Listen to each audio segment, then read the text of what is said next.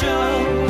Let's catch up with Mike and Joe. Mike's in Oakland, Joe's in LA. They're boring and they're gay. Joe pretends it's really sad. He lives with his mom and dad, fighting with Betty, talking to Twix. He'll never move away. And if you cross Mike Lawson's path, just be prepared for the aftermath. He'll crush your puny skulls and vertebrae. Catching up with Mike and Joe. Now it's time to start the show. Hey, Joey. Hello, Mike Lawson. And hello to anyone listening. My name's Mike. That's Joe. I live in the San Francisco Bay Area. Joe lives in LA. We've been friends for over 15 years, and every single week we call one another and we catch up. Yes, we do, Mike Lawson. Yes, we do. That is what we do every single week without fail. We never miss a week. Can I please tell you, I heard my own lisp right now when I said, yes, we do. You know what's so funny is I don't think my lisp is very consistent. Sometimes I hear it and sometimes I don't. Sometimes it must have to do with how much water I drank or something, because sometimes I don't have it at all. And then sometimes I sound like Sylvester the cat. You know what I think it is actually is like maybe it has to do with like how much you're relaxing or something. Because I feel like it requires muscles for you to use to not lisp. But every once in a while, like the muscles are just kind of tired and they relax a little. And that's when the lisp emerges. I'll be honest with you. I hear it and I'm just lucky. I'm not saying that this is a skill of mine. I'm just blessed, right? In that, well, do you get lispier when you're drunk? I don't know. But what I was going to say is where I'm a little blessed is I actually think my lisp is kind of cute. I'm not going to lie. When I hear, I'm like, oh, it's kind of cute. I don't even like recognize such a thing. Whether they're cute or not? Well, I didn't even hear the lisp. And if I did, I would kind of feel like I would just be like, it's a lisp. It's like one of those things that like a flaw in your own sort of like character or your speech or your physical appearance, like you notice so much more than anyone else. It kind of, I have a line in the middle of my forehead, like a crease. Yeah, axe mark. Yeah, the axe mark. Thank you. The hatchet mark that's in the middle of my head. And in my head, it is like the most. Maybe it is. Maybe I don't know. But because Sweet Michael is a liar, so I don't remember you having this. Okay, okay. Thank you. So Sweet Michael says he doesn't notice it. Right? To me, it's the most prominent thing on my face. Right? And then what I've taken comfort in is there are famous people who also have it just as bad as I do. Like I don't know if you ever heard of this actor, Leonardo DiCaprio. Yeah, he has one just like mine.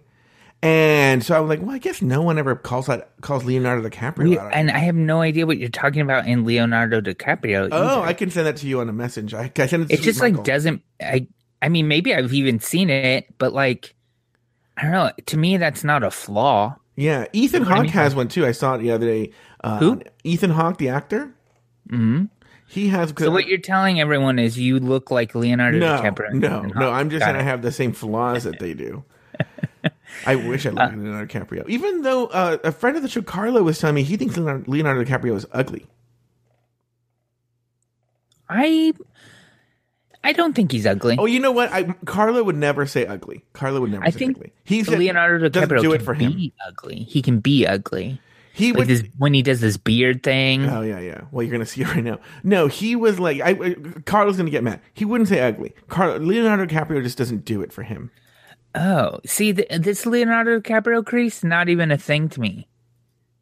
Yeah, it's the same thing as mine, and I think it's the most prominent feature on my face. Like if I saw, I mean, like he's kind of squinting a little because he's looking in the sun. I feel like if he stops looking in the sun, it's gone. No, I've seen him in real life. It's just always there. They hide it really well in movies.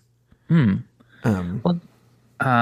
kind of thing bothers me absolutely zero. What's up with you? Do you have any stories that you wanted to share with us? Yes. Being all these great people that are gathered at mixler.com/afterthoughtmedia because it's 9 a.m. on a Sunday morning. Yeah, we have a really nice full chat room, Mike Lawson. This is what I like to see. A really nice... you know what this is? This is becoming gay church. Yeah. For a lot of our listeners, it's their church. Yeah, forgive me, Father, for I have sinned. It's been 8 days since Mike Lawson murdered a young Asian boy in San Francisco. Speaking of, by the way, Sweet Michael right now, who doesn't listen to the show at all, is in San Francisco right now. Oh. With his boyfriend. I'm headed into the city for early dinner, late lunch, so maybe I'll see him. Yeah, maybe I'll say hi. Yeah, say hi, Mike. Hi, Sweet Michael. Anyway, okay, so I have a dilemma. I have shared this dilemma on Patreon already. Okay, but I'm going to extend to things people have not heard either. Okay, yeah. All right. So Armando, mentee of the show, Armando. He early in the summer, he would come once a week to my parents' house and work out of the house. Okay, for the whole day. And so fairly early on, I want to say late June, right, when he first started, he's here, and have you ever heard of the bag company Timbuk2? They make like book bags and messenger bags. Okay, yeah. They're actually based out of San Francisco. Yeah, they are. And I love their stuff. I love their bags, okay? And I have a book bag from them, and I have a messenger bag from them, okay? Right now, I primarily use the book bag, okay? But I have a messenger bag that has some just junk in it or whatever, right? And so Armando was here, and apropos of nothing, I assume, he just started talking about how the book bag he had at school last year fell apart, okay? Or something happened to it, or he lost it. I don't know what happened. It got ruined. Couldn't use it anymore. And I said, well, you know what? I actually have this messenger bag that, if you want it, you can have it. I like it. I do like the messenger bag. But if you need, if I have two and you need one, and it's for anybody that I know, I'll give you one, right?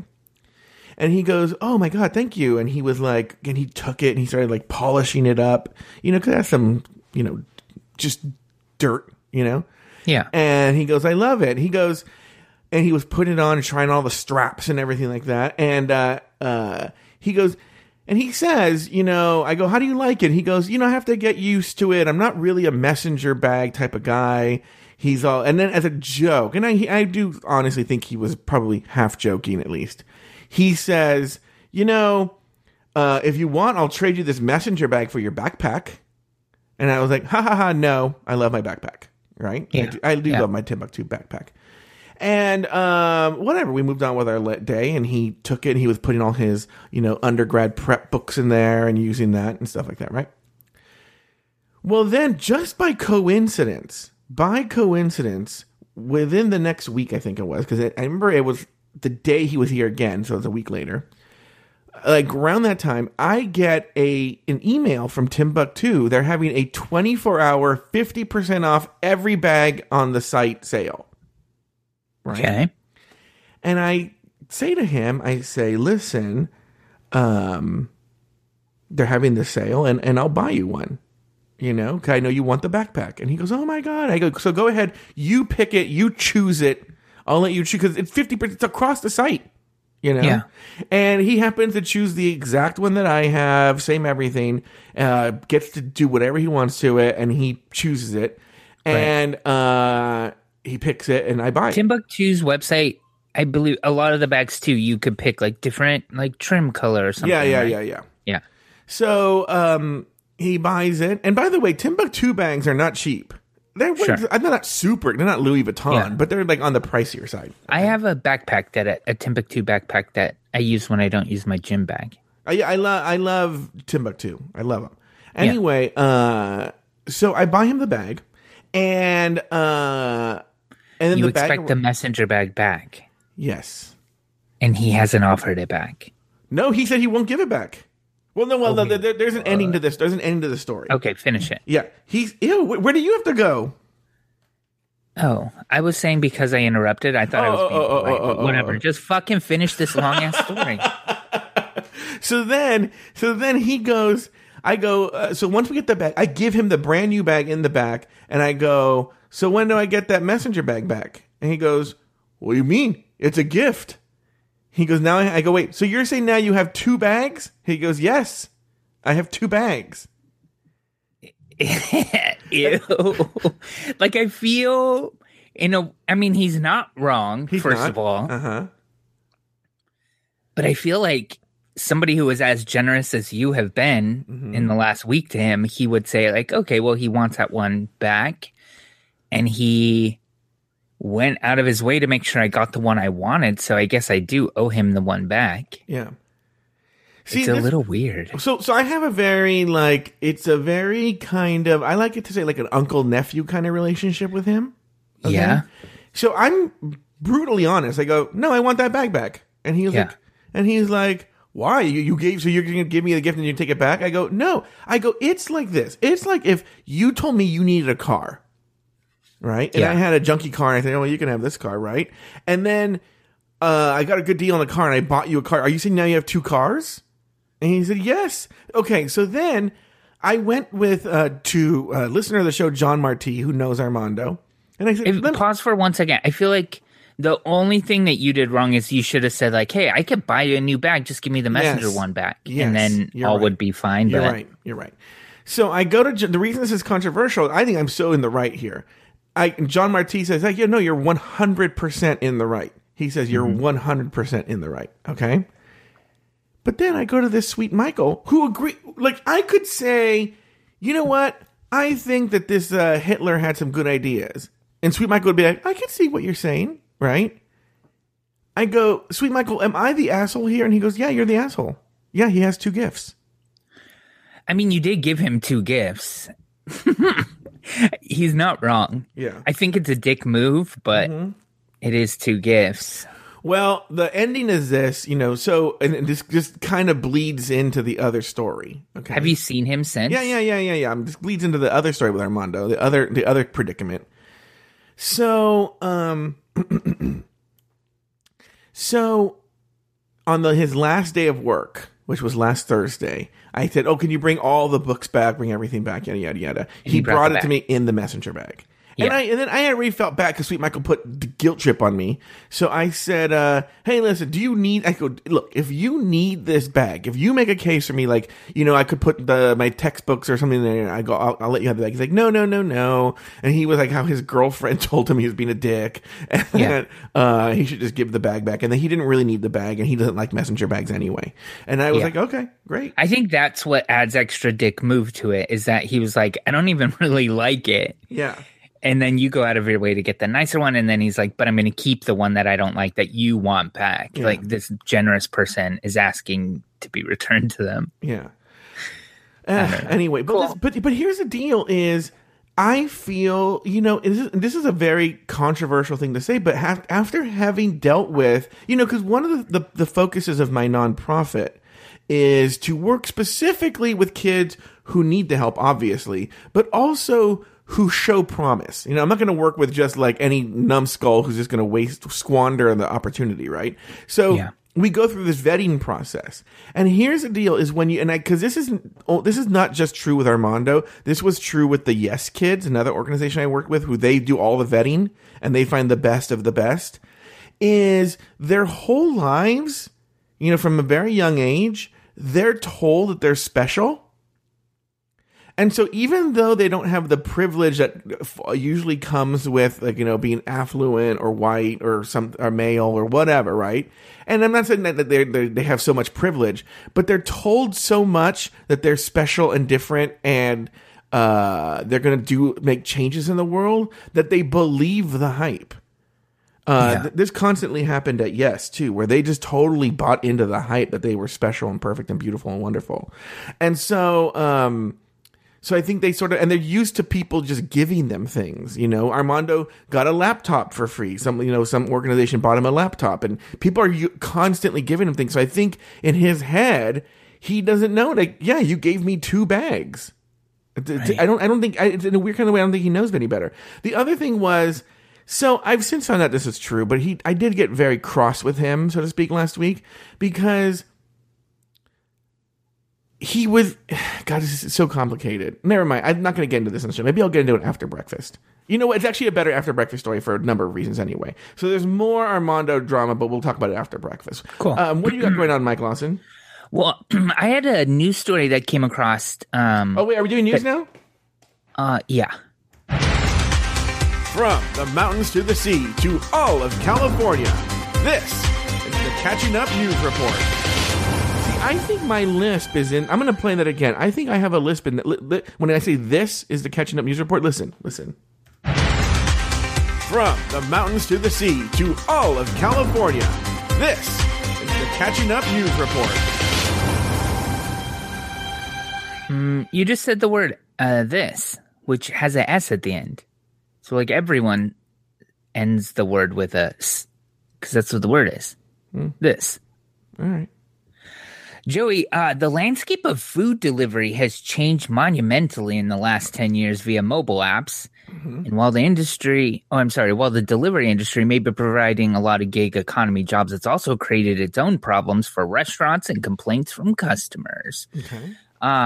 You might have seen the story. It kind of has a San Francisco tie just because of the tech companies that exist up here. But basically, a survey was released that found between 1 in 3 and 1 in 4 delivery people said they were guilty of stealing food from customers' orders. Yeah, I saw that story. Yes. Which 28% of all drivers and only 21% of customers say so 28% of drivers surveyed and 21% of customers say they've noticed or suspected the food was missing at the hands of the drivers. Yeah. Huh. I will say this. I don't know if it's I've always said that here's my thing. I feel when you do, even if it's not even an Uber Eats type delivery service, I feel when you get takeout, you get less food than you do at the restaurant because they just put whatever they can fit in the container. Okay, not necessarily, especially one of these places that gives you a ton of food, like for instance, Cheesecake Factory or Claim Jumper. You know, they're not going to give. They don't have a giant container. They just go, it fits in the container. There you go. That's what you got. I argue, though, a place like Cheesecake Factory, though, is like boiled in a bag and portioned out way before the food ever touches the restaurant. Okay, so you're right there. But then next is I've noticed on Uber Eats that like if I get fries or something like that, I get a lot fewer fries. And I think maybe the drivers are eating the fries. Wow. I don't do any food delivery service very much. Like, when I was dating Steve, every once in a while we would be watching a movie or something and do it, but it was real rare. I don't know. It kind of grosses me out. I don't know why. Like if your food's sitting in their car, what's the difference if their hand is touching their fries, I guess? You know what's so funny? A secret boyfriend of the show, Aiden, he constantly uses Postmates. That's a good question for me to ask him. Yeah. Constantly. I mean, I wonder if he's ever noticed. The drivers also had complaints, mostly about lack of tips and customers who don't answer their phones. But chief among customer complaints, besides missing food and basic stuff inherent with app delivery, like cold food or limited menus, are about drivers who won't come all the way to their doors. Yeah, so I've never had a driver come to my door. They call me and say, "Come out and get it." I don't know what is the protocol. Are they supposed to come to the door? I don't know. They said 29% of app customers say that the drivers would meet them somewhere halfway, and 34% said that they've had drivers stay in their cars and pass food through their car windows. Yeah. Meanwhile, 21% of deliverers say that they're annoyed by having to go up elevators or too many stairs. You know what's so funny is I remember having a conversation with an Uber Eats driver once. I don't remember how I got in this conversation or who the person was, but he was saying he actually didn't mind Uber Eats, that the most annoying part of Uber Eats were people who ordered sodas because the restaurant doesn't give you the sodas already done. They just give you the cups. Yeah, and they have to fill all the sodas and do all that drama. Yeah. And now I'm not a food runner. I'm your waiter. And I deserve a tip. Yeah. I think, so some tips I've heard, people will put things in the notes like cash tip on delivery, and they tend to get better service because, you could adjust the tip still. Mm-hmm. I don't know. I feel like tipping is necessary for this type of thing. Like, I feel like a driver in this situation is working mostly for tips. But do you think that the guy or the girl or whoever is bringing the food, should they go to the door or should you go to the car and get the food? See, here's the thing. I get like my weed gets delivered via app, right? Mm-hmm. and I put on the note like, hey, text when you get here and I'll just meet you at the car. It's easier for me. I don't want you to walk up in my house. I don't want you to ring my doorbell and like, you know what I mean? Like it's easier. So in my perfect world, I feel like I would like to meet you don't get out of your car. But also like where I live, like you're double parking or you're pulling up in a driveway. Don't park and like annoy my neighbors that I'm getting a delivery. Just sit there for a second. I'll run in and get it. If a neighbor does pull up and you're being annoying, I can wave and they'll wave back and we'll be fine. Mm-hmm. You know, I feel like in a weird way, I prefer the curb. I always go to the curb because I feel sorry for them. Like, why should they have to go all the way to the door just so they can give me my, McDonald's? You know? Yeah. I don't. And what? It's kind of a weird question or not complaint. It said drivers are really mad that people don't answer the phone, but like, who answers the phone ever? Like, if I'm waiting for a delivery, I might be more apt to answering the phone. But when you call from area code, 677. Oh yeah. I never answer those. Who are you? I never answer those calls. Yeah. Just text. Yeah. Yeah. I don't know. I feel like gig economy is ruining our us, and this is just another example of that. I don't know. Everyone's pissed in this situation. The only people making out are Uber, who are making cash out of just having an app. Mm-hmm. And then I guess the restaurants are kind of making out, aren't they? Do they say they are? I don't know. But I mean, they don't have to pay for their own deliverers, so I guess they just are getting business for doing nothing but putting their food up on the app. Yeah. So Interesting. Anyway, so they're gonna eat your food if you order it from an app. So get used to it. I have a quick question for you. Did you? I know you have other news stories, but did you watch these debates at all? Were that one of your news stories? No, I have no debate stories, but I did watch. Well, I kind of like half watched the first night, and then the second night, I just realized that the NPR Politics podcast was gonna play sound clips and recap it so precisely that I don't need to like. It's so funny that you say that, because I think I'm going to do this for the next debate. Is CNN after the debate, they will play the highlights and then pull the audio. No, pull the like. So they'll pull like a candidate, have an interview with the candidate, and then show the highlights from that candidate's performance to the candidate. Right? Yeah. I'm like, oh, well, you get it all there. Yeah. And the problem is, so this was a CNN debate, so they did that, but maybe the next one they won't. I don't know. I hope they do. I don't know who. I mean, MSNBC was the first one, and their coverage was delivered to me via the podcast that I'm subscribed to, so I got to hear it all. But this CNN one wasn't delivered to me in any way, so I had to kind of like seek it out. But does that make sense? No, I know what you mean. Yeah. CNN was easy. I wish CNN would just do them all. But my question to you is, it's a political. Do you want to get into a political discussion? I mean, a little bit we could.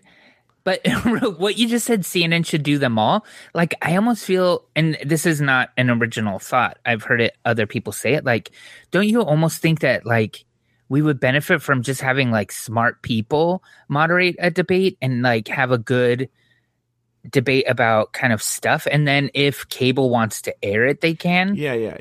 Like I've heard, like maybe the DNC should put it on and then like provide a feed to whoever wants to air it, or whoever wants to. I feel that happens with the actual presidential debate. That's how it works. Oh, really? Yeah. With the actual presidential debate, I think the committee on presidential elections or debates or whatever, they choose someone and then everyone can carry it.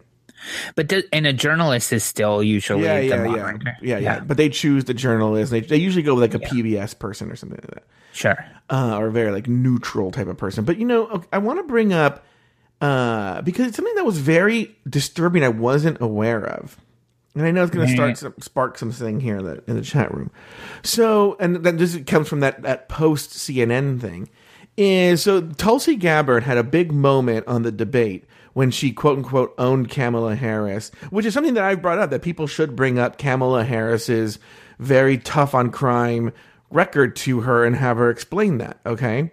So that part I'm fine with, and Kamala Harris should have to, give some sort of defense of that. If she's going for Joe Biden for the busing stuff, then she should be able to defend her, policies where she was very, very hard on crime. Okay. Sure.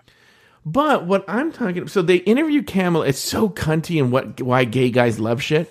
But Anderson Cooper is interviewing Kamala Harris about, okay, and I mean he's interviewing Kamala Harris about the moment, and it's obviously uncomfortable for her, and she gives a super bitchy oh, I love it answer where she's just like, oh, well, I was kind of expecting that since, let's be honest, I'm top tier. And she's at 1% maybe, Mm-hmm. And so, yeah, I don't know her. Yeah, I don't know her. Right. Right. So, but she said, but I think it's odd that Tulsi Gabbard won't condemn Bashar al-Assad, who is I don't know what he is, the president of Syria. I don't know what they call the head of state there. And, so then they have Tulsi Gabbard on, right? And I'm thinking okay, thanks, Kamala Harris. You're being ridiculous. Mike Lawson, it was so uncomfortable. She will not denounce Bashar al-Assad. Oh, really? Yeah. It's so odd. It's and Anderson Cooper, God bless Anderson Cooper, as long as he could, he is trying to pin her down. Right? Yeah. And he's literally saying, you realize, will you say that he is a, let me see, Tulsi, I'm trying to find it. I'm looking it up too. Okay. Will you say that he is a, here it is right here. So I got to find tonight was especially important for a number of candidates on the stage during the debate. One of them, she did eventually call him a brutal Tulsi Gabbard, made it count. That was days later after, there was all this, backlash. Let me see where it is. Let me see if it's right here.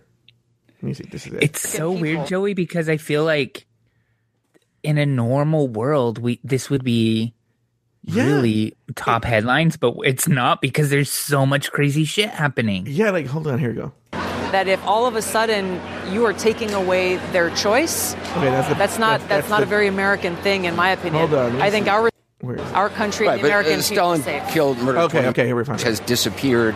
Our country. Understand that position. Do you? Sisters from being sent into harm's way to fight counterproductive. Here we go. Oh my God. My take is one of a soldier to hear about rather than actually addressing her record, the issues. As a dictator or murderer. I think it's unfortunate and a disservice to voters in this country that she resorts to cheap smears rather than actually addressing her record. The issue. Okay, so she still doesn't answer. She's now going after Kamala. Yeah. If I was Judge Judy, I would be saying, hey, that's the question should Kamala Harris be attacking you on this topic? But my question was, what is your opinion of Bashar al-Assad? So he tries to pin her down. And the fact that she said she is proud of this record. If that's the case, then voters deserve to hear about why she's so proud of the lives that she has negatively impacted, the families that she's torn apart in California. By the way, Kamala Harris, she's right. Kamala Harris should respond to that, but that's not the answer to the question. If voters are wondering, what is your take on Bashar al-Assad, what do you say? My take is one of a soldier, where I've seen the cost of war firsthand. In Iraq, serving in a medical unit every single day, confronted with that high human cost of war. So I will never apologize for doing all that I can to prevent more of my brothers and sisters from being sent into harm's way to fight counterproductive regime change wars that make our country less safe, that take more lives, and that cost taxpayers trillions more dollars. So if that means meeting with a dictator or meeting with an adversary, absolutely, I would do it. This is about the national security of our country. Understand that position. Do you consider him a torturer or a murderer? That's not what this is about. I don't. Isn't that weird, Mike Lawson? Yeah, it is. I don't know. I don't have very many opinions other than it's just weird. I have a coworker who's way into her, and I think some of it. He's the one straight guy I work with. Mm-hmm. I feel like he thinks she's hot. That's my guess. He hasn't said why he likes her. But crazy person boyfriend of Sweet Michael, Noah, he's super he's into Bernie and he's into her. Oh, okay. Yeah, but why won't she say it? But she has since come out and called him an evil dictator or something, right? So she said something. Yeah, I think she's acknowledged that he's killed people or something like that. But yeah, it's super, super bizarre. I don't get. And I was even trying to look up her heritage. Maybe it was, but she's not Syrian. I don't know. I don't know what the connect. But it's the same thing to me with like. I'm not saying that there's the same sort of illicit ties. I don't know what her deal is, but it reminds me of how Trump won't say anything bad about Putin. right. Yeah, I don't know. It's super crazy. Okay, did you have another news story, Mike Lawson? Yeah. Well, I pulled up the Gilroy Garlic Festival. There was a shooting since we've last talked at this Gilroy Garlic Festival. You might remember, I don't know, maybe not last summer, but the summer before, I told stories about Steve and I going to this same festival. I knew the name sounded familiar, so I couldn't remember place why. Okay, that makes sense. It's sort of like kind of like the Strawberry Festival that they do down in Garden Grove. Like everyone goes eventually, but it's not the kind of thing that you go to every year necessarily. So like you'll go and you'll have like, I don't know, ice cream with garlic on it, or, you know, like you do all the stupid stuff once, and it's a community event. People in Gilroy live for this garlic festival. It like keeps the city alive, quite frankly, because it basically pulls the whole kind of like all the metro areas pulled down to this summer festival that they do over a weekend every summer. So since then they found out the dude shot himself. Did you see that? Yeah, because the cops are claiming that they Well, so they did shoot him. So he was shot by cops, but he then took a bullet to his head that he fired himself. Yeah. So it seems like he kind of like got shot and then decided he was going to be responsible for taking himself out. So that happened. But then even since then, a 33-year-old dude was arrested on Thursday because he posted some threats to social media. He basically said like, when I do it, I'm going to take like 500 people or something like that. So he was arrested. And then since then we've had 2 other mass shootings. So I guess this is just, summer in America now. This is just how we live it. We'll find out what the detail is, because everyone should know listening later that this is we're recording this the morning after the Dayton, Ohio shooting, and also the day after the El Paso shooting, and at the Walmart, and the Ohio one, I know nothing really about. I don't know anything about it either, but we know that it was a white supremacist in El Paso. What was the Gilroy? He was like a far right extremist too, right? Yeah, he posted some stuff about something about like read this book, and it linked to some sort of like Nazi book that was linked on some right wing crazy like lunatic fringe sort of stuff. No, Latunic is right. So, Appellate. Oh, Appellate. The Appellate courts. You know what's so funny is speaking of Tulsi Gabbard not coming out against Bashar al-Assad, what I would love to ask my friends across the aisle, how are they not seeing the connection between the rhetoric of our president to these shootings? Right. I don't know that I could add much to anything that you could say. I don't know. Like I just get kind of angry and emotional, and then that's usually when I get mean and say things that I don't exactly mean, and I get clumsy with language. So, girlfriend, you were so on. By the way, I forgot to ask you what you thought of Tulsi Gabbard. I want to kill her. No, Mike Lawson, do not. Do not. Joey, real quick, I have one other news story that I'm going to do so fast. So over 100 people packed into the lobby of a San Francisco public high school this last week to view a controversial mural that's been called racist or degrading for its depiction of Black and Native American people. Mm-hmm. And for some reason, it just reminds me of something that you would see on like Parks and Rec. Mm-hmm. It's this 83-year-old fresco. It's basically had a little bit of pushback. They're going to paint over it. But then all of a sudden people are like, no, this is history. And it's not offensive. It's actually a depiction of how awful George Washington actually was. Mm-hmm. and it's almost comical. I mean, it has, a dead Native American, so it's not, I guess that's not funny, but the way I just sent you a picture of it, there's a picture of like George Washington doing some work here. There's a picture of some like white pioneers. Yeah, I see that. Yeah. And then there's just a dead Native American lying like stiff as a board, hands at his side. And then in another part of the mural, I don't see a good picture of it, but I've seen a photo somewhere, maybe in a video or something, where there's like some white people working in the foreground, and then in the background you see like slaves working. And I guess, I mean, it's offensive. I don't know. Is it offensive? I mean, to literally kind of like portray history, is that offensive? Yeah, or is it that a mural celebrates that? So I guess my question is this. Where is it? Who is this? Who is anybody calling for anything? What are people saying about it? Yeah, they're about to paint over it, but then there's a group of citizens that are now trying to put a measure on the ballot that would preserve the mural and get it to become like some sort of landmark and require more hoop jumping to paint over. I guess what I would say is that's a tricky one because I always feel it's dangerous to paint over art now, or to eliminate art. Now but you get into the question of what about people who are taking down statues and whatnot of Confederate soldiers and whatnot. In this case, is it entirely clear? I can't tell that the art is memorializing it or praising it, or it doesn't. It's kind of a praise. The painting is called "The Life of Washington," and it goes across a couple of walls, and it's supposed to depict the different sort of like monumental and great things that he has done for our country and with his life. So it is a bit of a memorial. Well, then I would say, gosh. I would be fine with whatever decision, and this is going to be wishy-washy.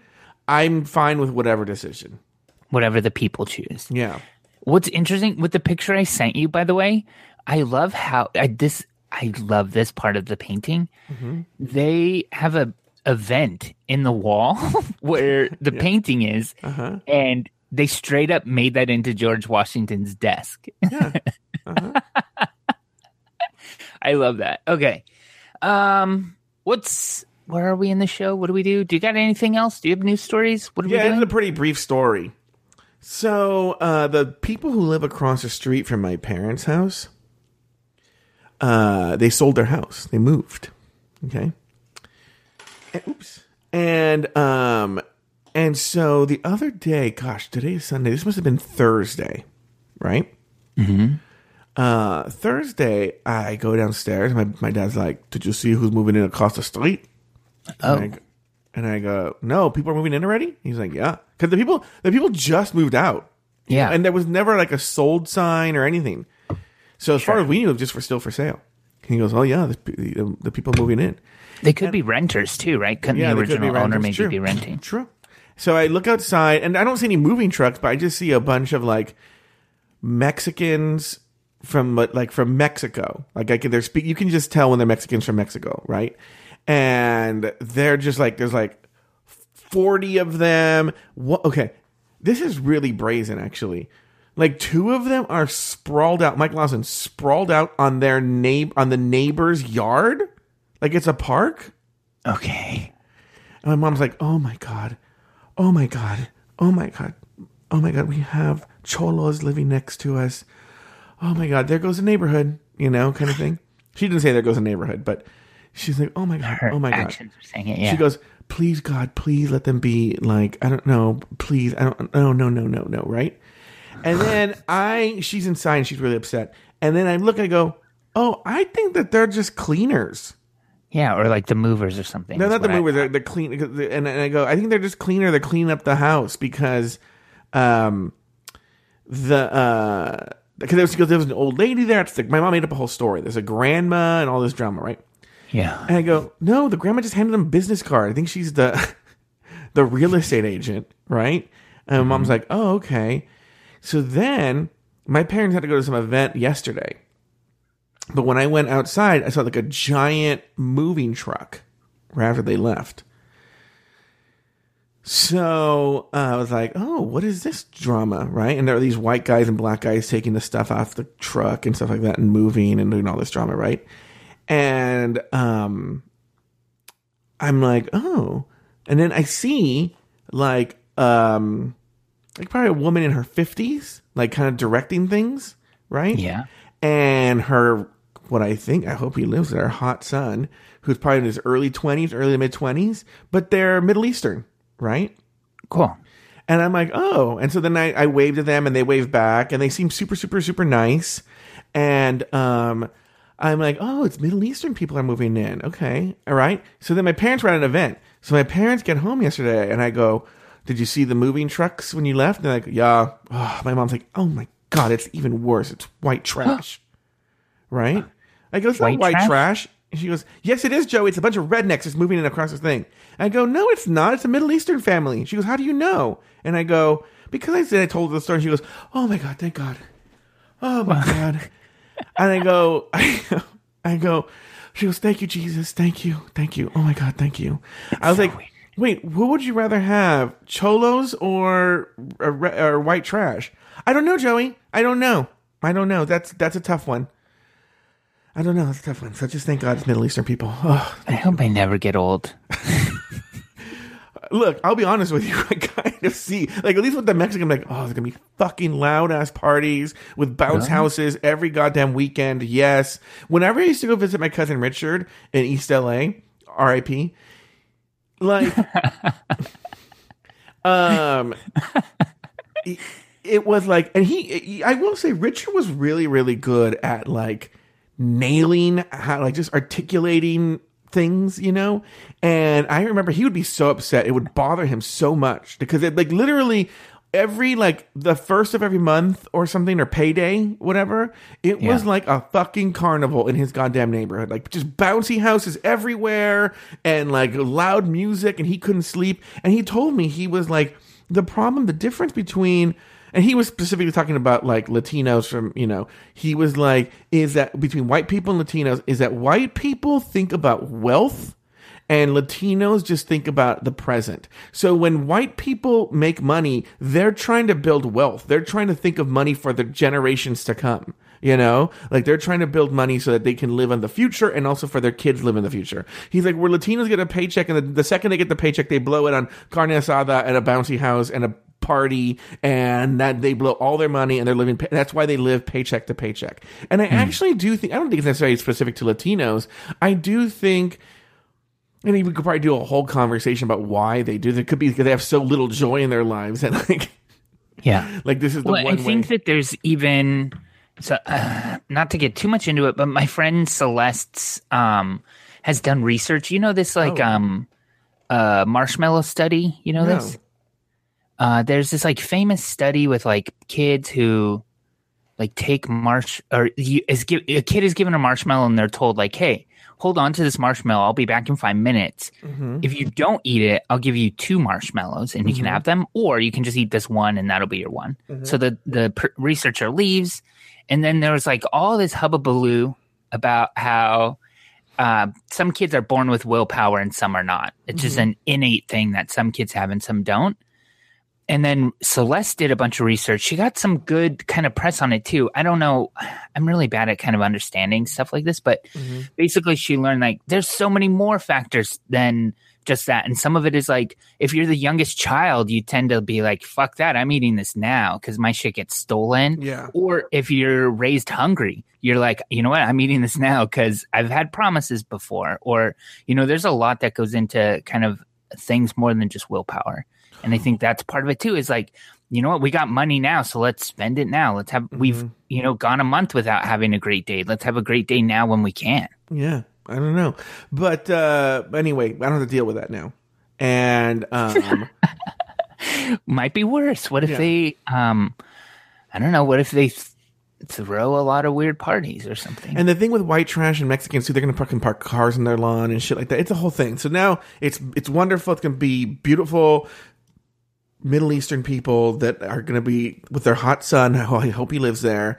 And fantastic. I'm happy. Perfect. Beautiful. Wonderful. So anyway, that was that story. Cool. Nothing going on with you. Nothing happened to you at all. I also had a very slow weekend. Yeah. I called Mike Lawson yesterday and told him I had a very slow week. Mean, I did stuff. So on Wednesday, I went to like one of my almost final dental appointments and I paid off everything. So like literally my savings account went almost like the lowest it's been in the last 2 years because I've been saving for this shit. So I hit major milestones. I did stuff. I got stuff done, but it was like not great podcast content. Yeah. I sat and watched this Finding Prince Charming so I could listen to my friend Joey's podcast on it. Mm-hmm. And that was a big waste of time. I watched a really great documentary called Shit. It's called Shit? Yeah, look it up. It's on Amazon Prime. I don't remember. I'll tell you later. I'm just boring, Joey. What do you have going on next week? Well, today I'm supposed to go see a movie with Jean-Paul. Cool. We'll see if that works out. And then I literally have nothing going on. I work and I do work, but just called podcasting and teaching kids. Cool. I'm going to the city too. I have dinner plans with an old coworker, and I'm going to hit up the gym, and that's all. All right. Well, nice catching up with you, Joe. Go to hell, Mike.